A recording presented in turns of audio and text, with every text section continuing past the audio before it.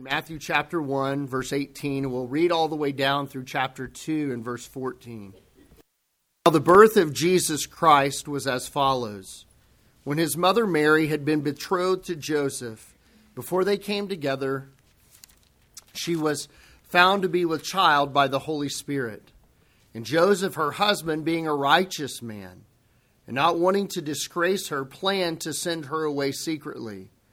But when he had considered this, behold, an angel of the Lord appeared to him in a dream, saying, Joseph, son of David, do not be afraid to take Mary as your wife, for the child who has been conceived in her is of the Holy Spirit. She will bear a son, and you shall call his name Jesus, for he will save his people from their sins. Now all of this took place to fulfill what was spoken by the Lord through the prophet. Behold, the virgin shall be with child and shall bear a son, and they shall call his name Emmanuel, which translated means God with us. And Joseph awoke from his sleep and did as the angel of the Lord commanded him, and took Mary as his wife, but kept her a virgin until she gave birth to a son, and he called his name Jesus. Now, after Jesus was born in Bethlehem of Judea in the days of Herod the king, Magi from the east arrived in Jerusalem, saying, Where is he who has been born King of the Jews? For we saw his star in the east and have come to worship him. When Herod the king heard this, he was troubled, and all Jerusalem with him. Gathering together all the chief priests and the scribes of the people, he inquired of them where the Messiah was to be born. They said to him, Bethlehem of Judea, for this is what has been written by the prophet. And you, Bethlehem, land of Judah, are by no means least among the leaders of Judah. For out of you shall come forth a ruler who will shepherd my people Israel. Then Herod secretly called the Magi and determined from them the exact time the star appeared. And he sent them to Bethlehem and said, Go and search carefully for the child. And when you have found him, report to me so that I too may come and worship him. After hearing the king, they went their way. And the star which they had seen in the east went on before them until it came and stood over the place where the child was. When they saw the star, they rejoiced exceedingly with great joy. After coming into the house, they saw the child with Mary, his mother, and they fell to the ground and worshipped him. Then opening their treasures, they presented to him gifts of gold and frankincense and myrrh. And having been warned by God in a dream not to return to Herod, the Magi left for their own country by another way. Lord, this is such a glorious text, but it is also a very familiar text. And I ask this morning, Father, that in the hand of your Spirit this would become more than mundane and more than familiar to us. That, Holy Spirit, in your hands, that this text would come alive with all of the power and the truth that is contained therein. And that our hearts would be changed. It may be that there is someone here this morning who has not received the greatest gift, the gift of forgiveness through Jesus Christ, in receiving him as their Savior. This morning, Holy Spirit, if that is the case and you know all who that would apply to, would you give them that gift? Would you grant them faith to believe, a heart that desires Jesus, and cause them by your omnipotent power to turn to him in faith?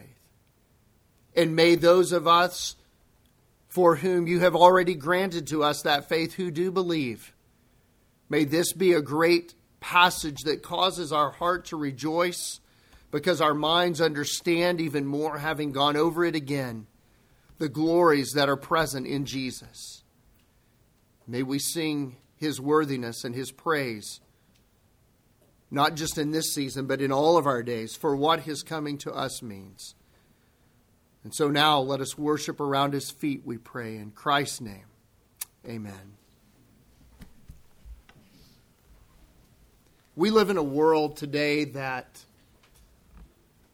it seems that everything can be explained by science or mathematics, algorithms, codes, any number of formulas that are used to make the world that we live in go round and round.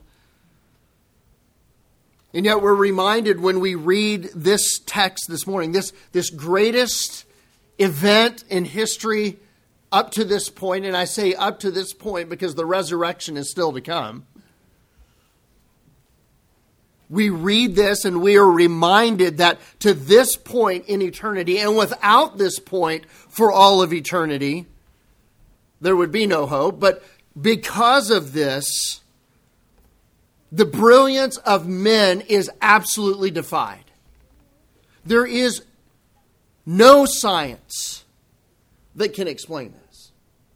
It is outside and it is above science. There is no mathematical equation that the greatest mathematicians could develop that would explain this. There are no technological algorithms that could come up with and provide the solution that God has provided in the birth of Jesus Christ. This is a supernatural event that yields a supernatural salvation. It is literally the dividing line in eternity. That God, coming out from outside of time, who is Himself eternal, has pierced the veil of time. He has pierced the veil of space and matter that He Himself created. He has defied the very laws of nature that He Himself wrote in order to bring us to Him by His Son, who will lead us back to the Father. There is no other answer that men can give. Everything in time and in eternity hinge on this passage. Everything. Everything. You are either on a positive side through faith in this, you believe this, or you are under judgment because you deny this. One of the two. It leaves no room for neutrality. You can't overstate it, and you cannot ignore it. You must reckon with and come to terms with what God has revealed through His Son, Jesus, and how He has prepared us for this moment, hasn't He? Over the last 3 weeks, by listing and taking us through this astounding genealogy from which Jesus, humanly speaking, has descended. And now He brings us to the climax in the birth of Jesus Himself. And so with me this morning, I want you to consider the miracles that are present here in the birth narrative. It's not just simply that Jesus came. It's not just simply that Jesus came born of a virgin. It is that Jesus came in all the glory of the Godhead. Miracle after miracle after miracle after miracle present in His birth, all through His life, in His death, in His resurrection, and yes, even in His session of ruling and reigning now with His Father. First of all, there is a miracle that God has come. Look in chapter 1, verse 18. There is a miracle that God has come to man. He did not send an ambassador. He did not send a letter. He sent Himself. His own Son has come. God has come to dwell in His own creation as part of His creation that we have destroyed by our sin. And yet He has come to it. Now the birth of Jesus, the Christ, as we've seen, the promised one of God, is as follows. When his mother Mary had been betrothed to Joseph, Mary is young. Betrothal in this time and in this culture typically occurred around 12 years of age and would last for a period on average of 12 months.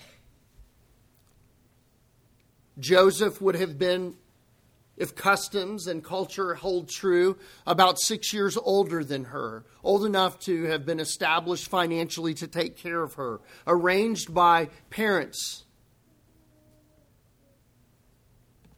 And so here you have a very young girl, and some of you, your daughters are in that window. Your sons are in that window, and you begin to see the humanity, and you place yourself like, oh my goodness. Can you imagine? 12 years old. Engaged to be married, betrothed to Joseph. And it is in that window of time, in that very normal cultural progression of life. That's not outstanding. That's the way everybody did it back then. But into that seemingly mundane, routine way of carrying on one's life, God invades. God comes down. And He does so miraculously. He comes, we're told in verse 20, by the power of the Holy Spirit. Jesus' birth quickly takes on a supernatural meaning by that one phrase. Now the birth of Jesus Christ. Now that is just mind-blowing. The birth of Jesus Christ, the birth of God. Can God be born? No, God is from eternity past. How is it then that God was born? Well, He was not born in the sense you and I are born, that we are conceived and we have a beginning. God took on humanity. That has not always been true of God. But the second person of the Godhead, Jesus Christ, the Son of God, takes on Him the humanity of conception in the womb of Mary, a young woman who has not known a man. And yes, that's the very definition of the word virgin here.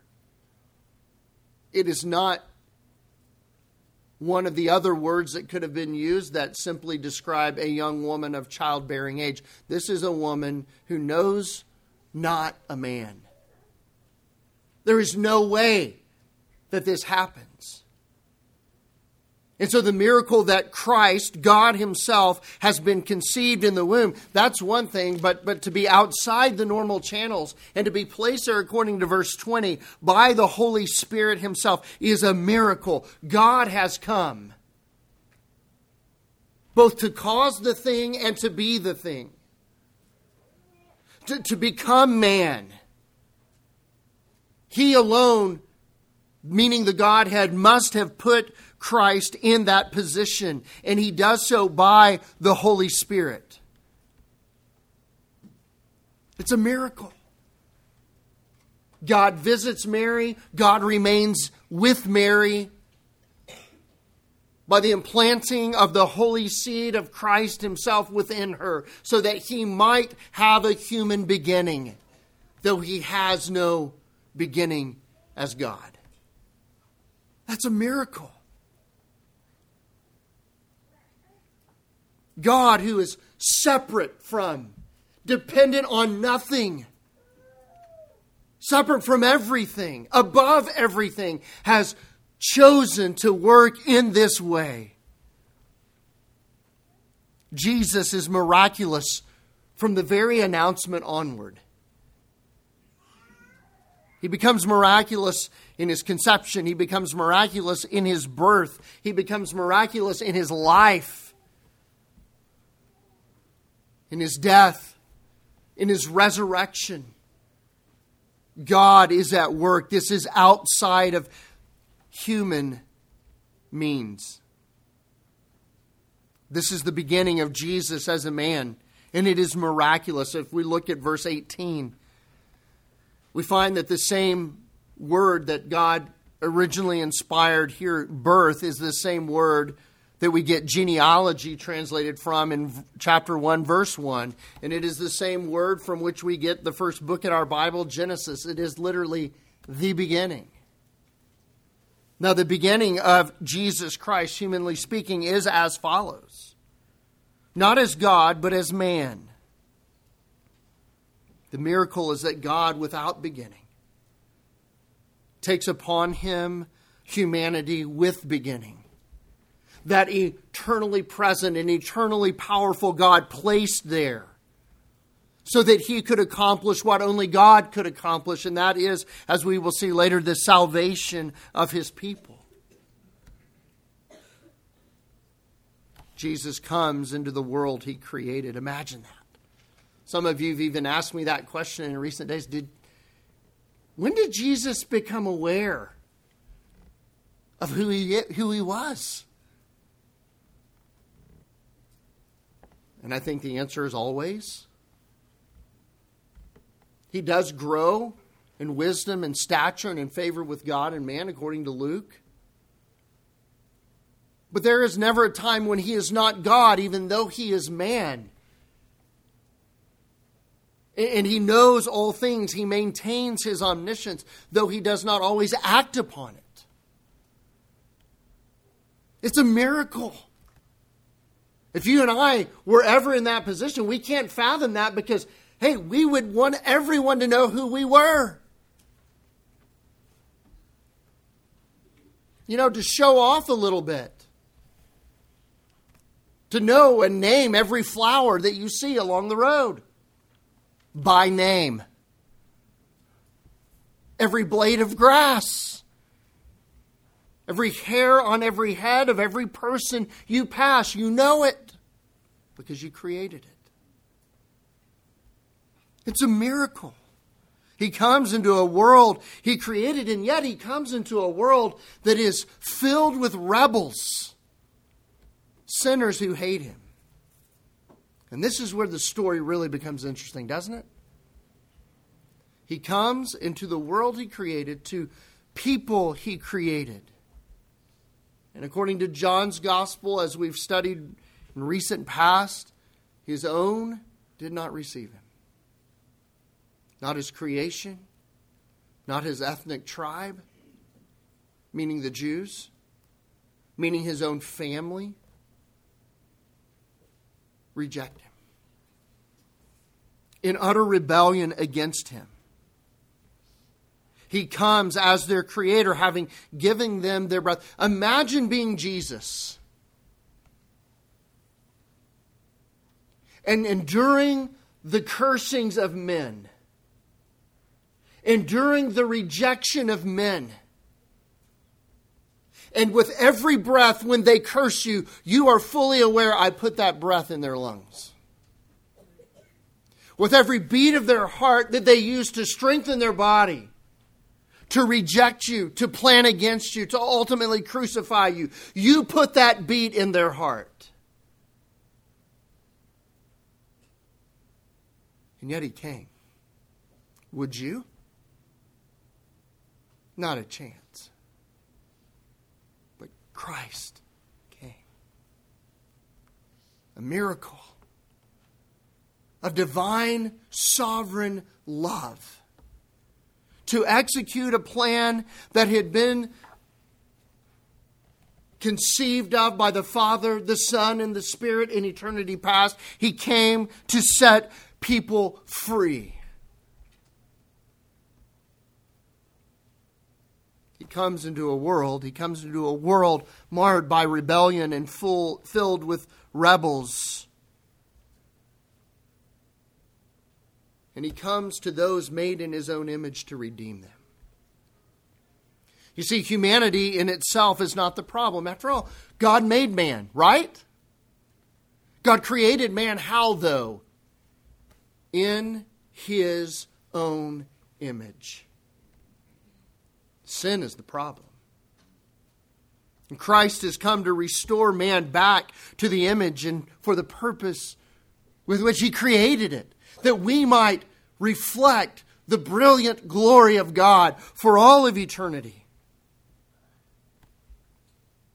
Well, how does this transpire? It transpires miraculously because the Holy Spirit causes it to be so. This is not normal human consummation that has created this child.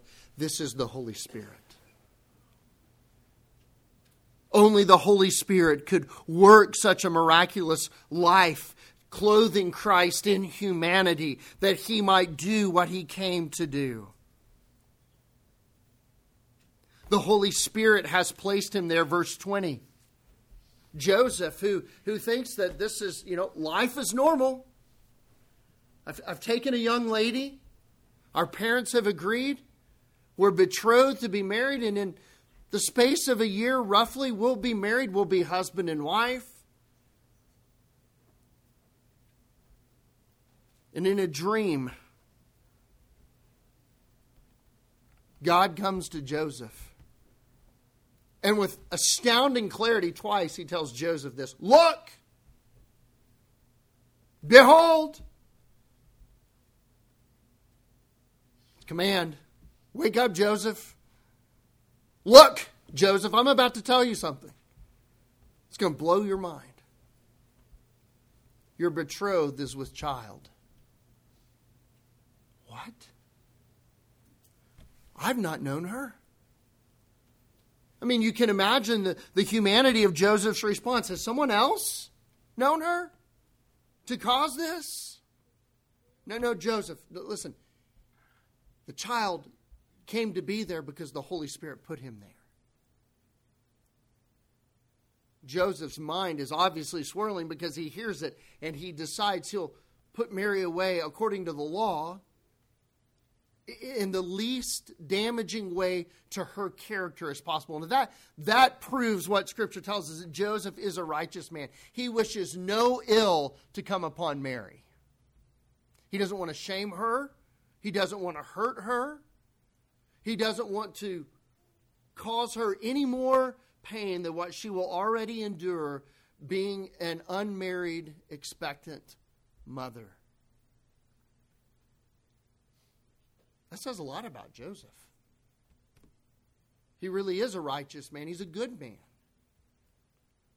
But he's a human man, in need of a Savior and in need of understanding.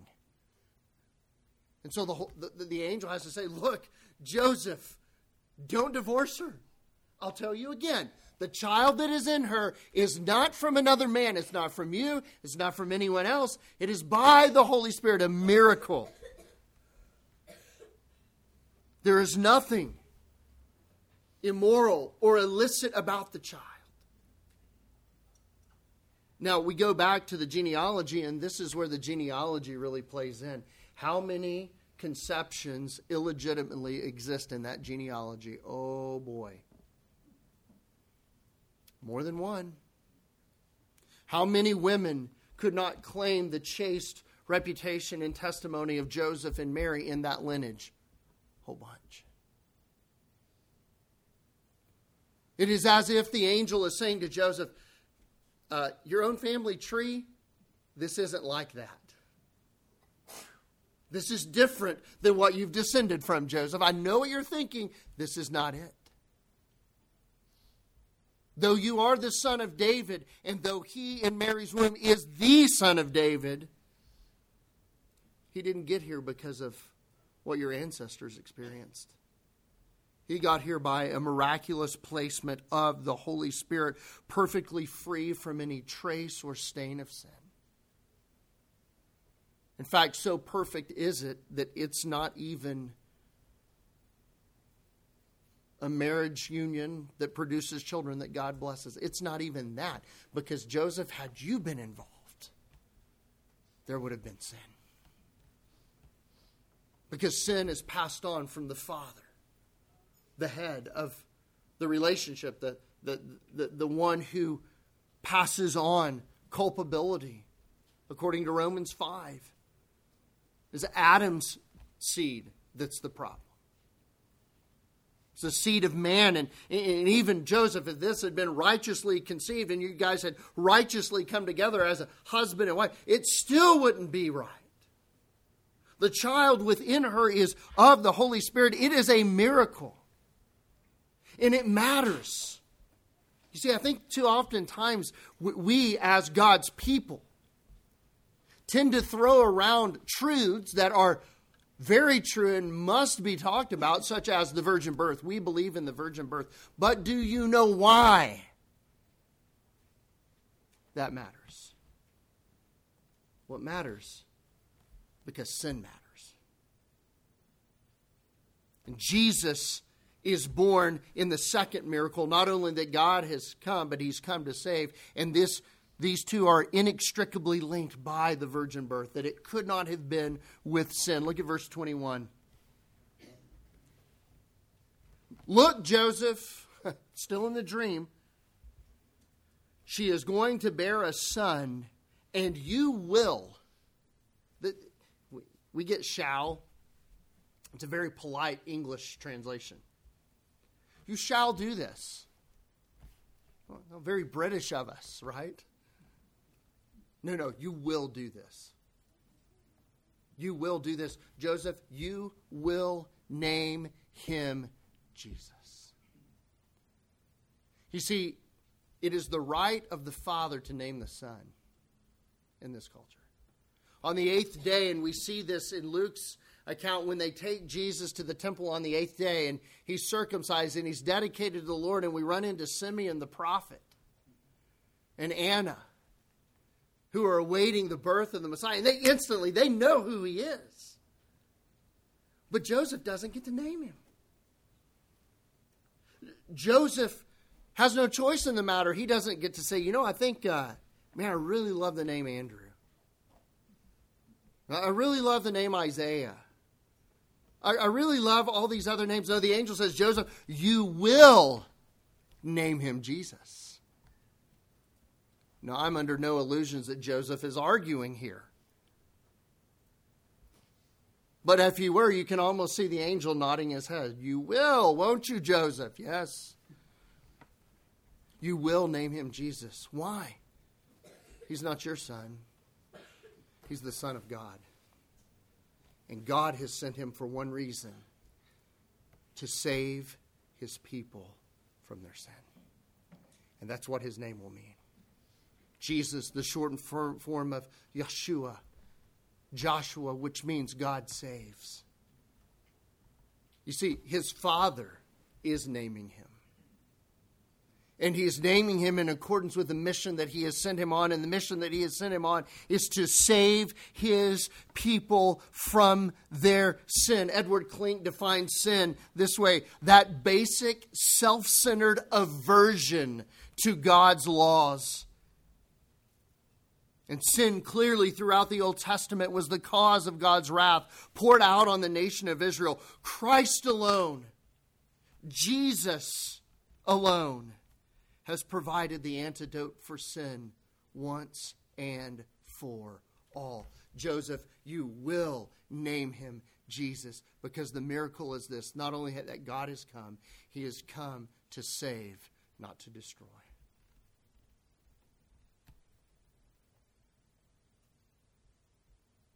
There could be no sin in his life, Joseph.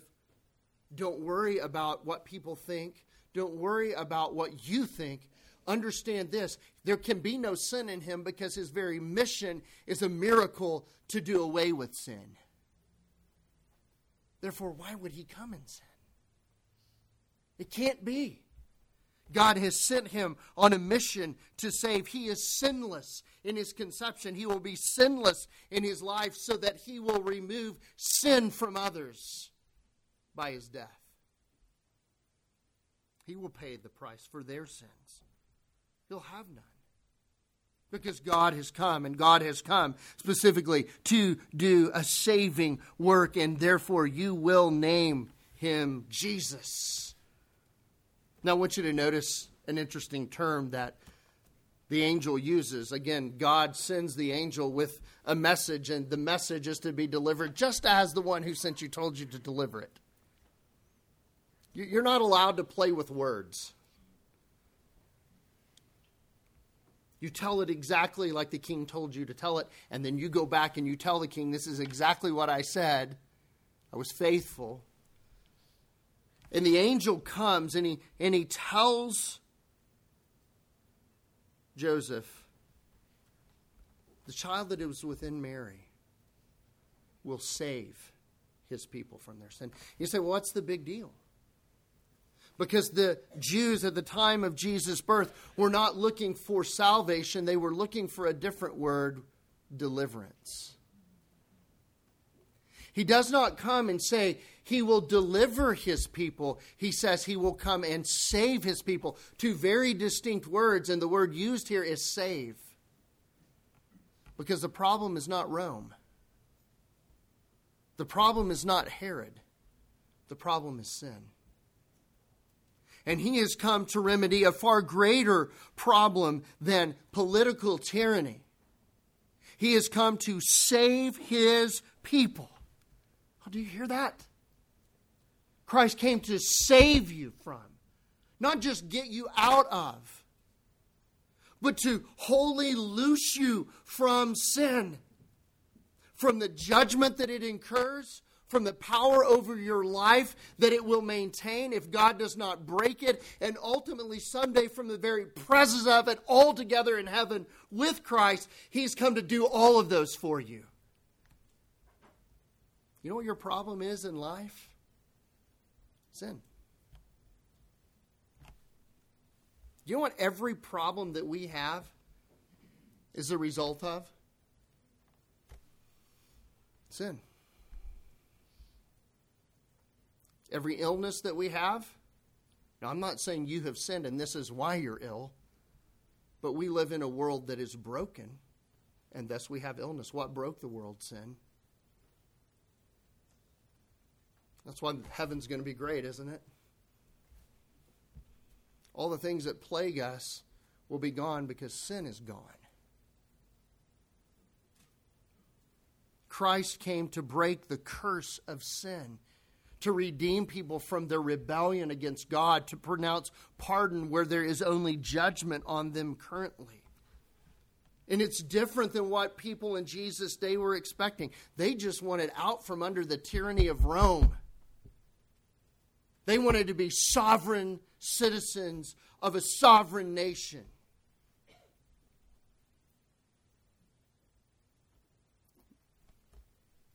That's so temporal. That's so temporal. God came to save from something much worse.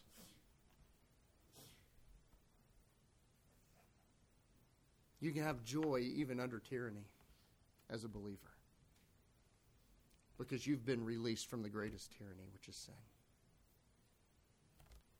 Yesterday morning, I had the privilege of meeting with 258 underground Chinese pastors to kick off a course on preaching. And as you talk to these men, you leave in tears. They're not concerned about the persecution they're currently facing. Not ultimately. They've been freed from sin. And the joy that is in those men is absolutely infectious. It's rebuking. To know the power of the gospel and how little we think of it. How little we think of our own sin and it actually being a problem. Oh, Jesus came to release us from the bondage of sin. It's a miracle. Thirdly, it's a miracle that fulfills prophecy. Look at verse 22 and 23. Now all this took place to fulfill what was spoken by the Lord through the prophet. Here we go. Not a new thing. This is not, Joseph ate some bad matzah the night before and He's having bad dreams in the middle of the night. No, this has been a long time coming. And to prove it, the angel quotes Scripture, which Joseph obviously knew. Every good Jewish man would have known this prophecy. There is coming a time, a virgin shall be with child. Now, Joseph, what did I just tell you? That the child within her is of the Holy Spirit, not a man. Sound familiar? Isaiah, maybe? Oh, that's right. This is not a new thing. This is an old thing. This is God fulfilling His promises as God always does. He never fails. And Joseph has the distinct privilege of living at the epicenter of God's fulfillment of that prophecy. Imagine that. I think it's okay to be a little envious of Joseph. I would have loved to have been in his position. You mean this is it? That child, that's the one? That's the one, Joseph. I have fulfilled down to the situation of the birth regarding Mary's character. I have fulfilled it down to the nth degree and detail of the city and the time and the lineage. Oh, you remember that rascal Jeconiah, your descendant, that he made it where your descendants could never sit, your physical sons will never sit on David's throne. Do you remember? Yeah, I've circumvented that because he's not really your son by biological reproduction. He's your son legally. Oh, that's him? That's him. This is prophecy fulfilled. A virgin will bear a son, and they will call his name Emmanuel. He's God. Yes, Joseph, God has come down. Out of His transcendent and glorious and holy and perfect heaven, God has descended down. And He is within your betrothed. And He will be born a normal human birth. And He will be truly God and truly man. In a miracle of the union of two natures, the likes of which has never happened before and will never happen again. And He will bear the sins of His people because of who He is. And He will fulfill all prophecy. You've waited so long. The people of God have waited so long. So many have died before they saw it. You know, that brings me to a second character that I would have loved to have been. Simeon and Anna. They're old and advanced in age. They're on death's doorstep. And they go to the temple. And they have the blessing of being able to see God's promised fulfillment, the Messiah, before they die. And that they are thrilled. They die completely fulfilled because their eyes had seen God's salvation. This is Him, Joseph. This is the one we've been talking about. This is the one everyone has been waiting for. And it is literally that God is with you.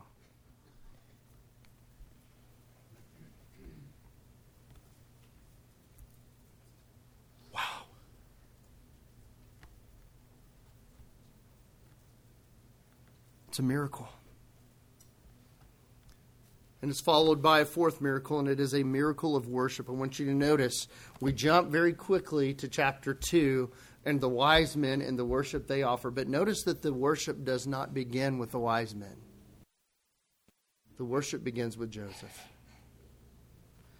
Joseph awoke from his sleep and did as the angel of the Lord commanded him. Joseph obeys God. Obedience, brothers and sisters, could be, at least from our vantage point, a legalistic, keeping of a list of rules. It could be. But that's not really obedience. That's pride. Trying to please God by things you do. That's not obedience. True obedience is birthed from worship. And what greater worship is there than in verse 24? Joseph awakes from his dream and does everything that the angel of the Lord commanded him to do, and he marries Mary. And we say, that's really sweet. I wonder what they got at their wedding shower. And we think about it so humanly. It's not it at all. Put yourself in Joseph's shoes. First of all, you have to believe everything you were told. Then you have to be willing to act upon it in a way that you know is going to be mocked by everyone in your little town. And then you're going to be accused of doing things with Mary that you did not do. And your own reputation has to be sacrificed on the altar of obedience that flows from deep worship. That it doesn't matter what it cost you. You are so thrilled with the person of God and so thrilled by the salvation that has come, you're willing to be considered a fool, maybe even a philanderer of types, to do what you're commanded to do. Joseph, so overwhelmed. Because remember, this is not Joseph's first response. What's Joseph's first response? We'll deal with this as privately as he can, but I'm not marrying her. I can't. It's going to cost too much. It's going to cost me everything. My reputation will be where people will ask questions. And now, no, Joseph. The Lord says, go and do. So when Joseph awakes, he doesn't go consult legal experts. He goes and he obeys. And he does, verse 25, what God had commanded him to do. He does not touch her in an intimate way until she had given birth to the son. And he calls him Jesus. He doesn't say, no, we're gonna change it. We're going to call him Benjamin. Or Judah. Or any of the other names that were on the top 10 name list that year. We're calling him Jesus because that's exactly who his father said to call him. I am not his father. In that sense, I am merely his earthly guardian that provides him a legal link and claim to the throne of David because he is the king. I will serve in whatever capacity I must serve. And by the way, Mary's response is no less than Joseph's. Remember her response when the angel comes to her and he says, Mary, highly favored by God. And he gives her the same news. And she says what? Behold the handmaid of the Lord, the lowliest of the low. Whatever you say, Lord. Whatever you say. There's this act of worship that is prevalent in them. They are willing to do and they are willing to pay a price so that the Messiah comes and does his saving work. But it's not just Mary and Joseph. It's who comes after him. Look at this. Chapter 2. Now after Jesus was born in Bethlehem of Judea in the days of Herod the king, Magi from the east arrived in Jerusalem. These are not Jewish men. They are not steeped in the scriptures.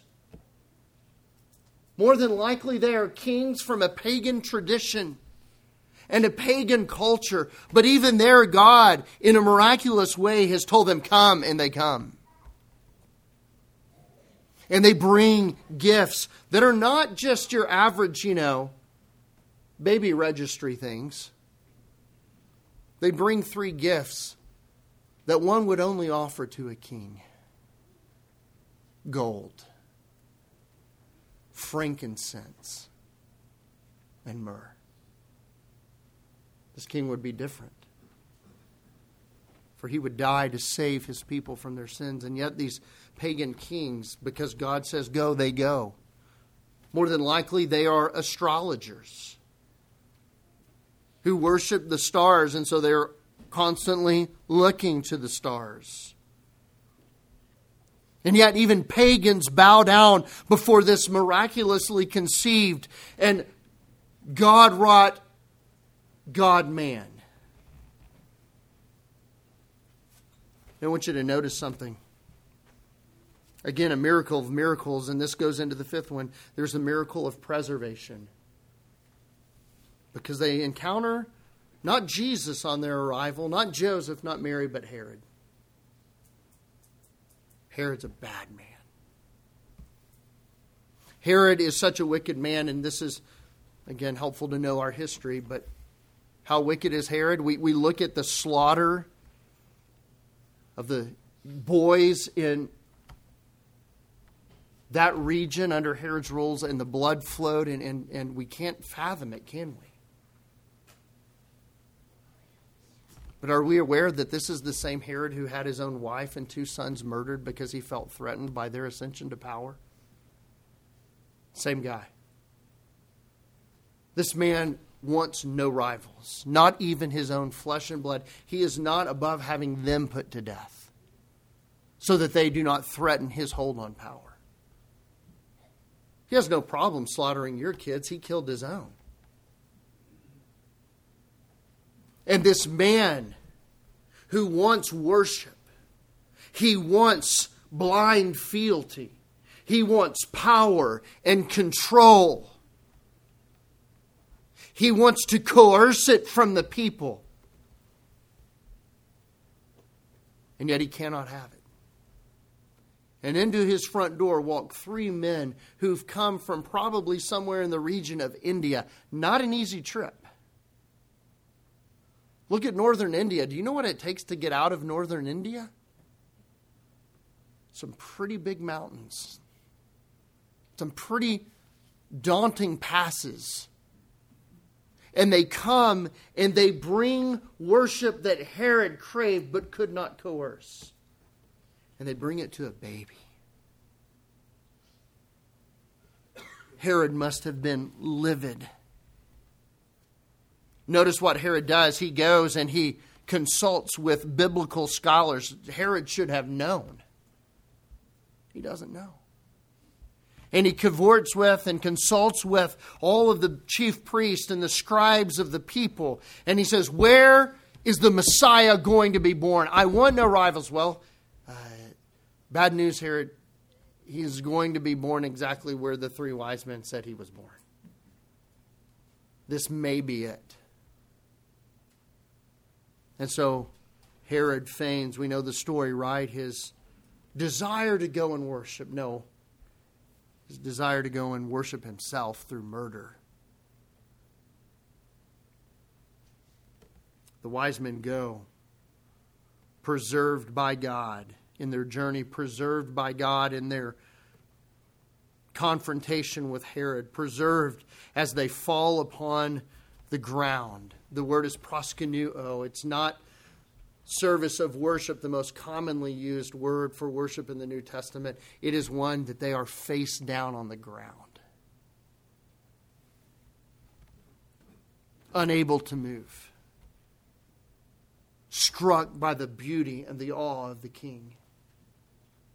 And from their satchels, they, after a period of worship, of prostrating themselves on the ground before this infant, they open up their satchels and they produce gifts fit for a king. Who are these men? They are men moved upon by God. The same God who put Jesus in the womb, the same God who came to Mary, the same God who came to Joseph, the same God who from eternity past drew up a plan of redemption for you. And God has preserved it. and in every detail and in every step, God is glorified. Because His plan has not failed. In fact, it has succeeded more brilliantly than we can even comprehend. That's what we celebrate right now. That's what all of this is about. It's really enough to make you want to go home and just sit and ponder all that God is and all that God has done and all that God has offered to you through His Son. How cheap the most expensive thing we purchased for a loved one is compared to that. How worthless, how fleeting, how meaningless compared to Christ. How powerless compared to God. There is nowhere in this world that this king does not reign. There is no king too tall to not be placed under this infant's foot. There is no sin too deep or too dark that He cannot touch it, forgiving it and freeing the person who holds it from its power. This is the miracle that we celebrate and have come to call Christmas. No, it is Christ. It's Christ in all of His glory. And we worship Him. May we do that from hearts that are overflowing with gratitude this Christmas Eve and Christmas Day.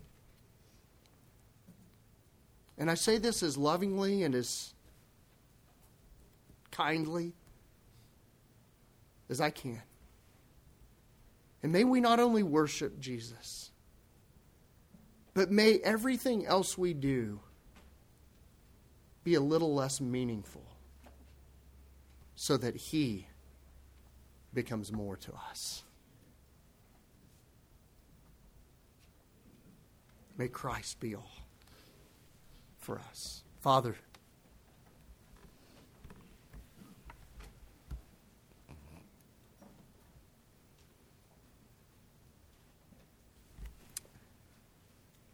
we thank You for the gift of Your Son.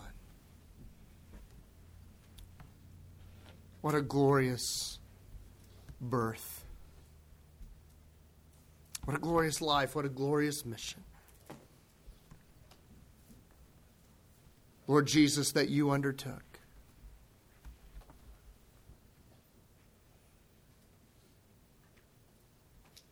May it cause faith in us. May You cause everyone who has heard this, Your word, to believe. And may it produce in us faith and worship and obedience and delight in who You are. And as we sing so many times, may the things of earth grow strangely dim. Even presents, even traditions, even food. May it grow strangely dim in the light of Your glory and the grace that is found in Jesus. And may all of Your people with one heart and one voice be able to say, Amen.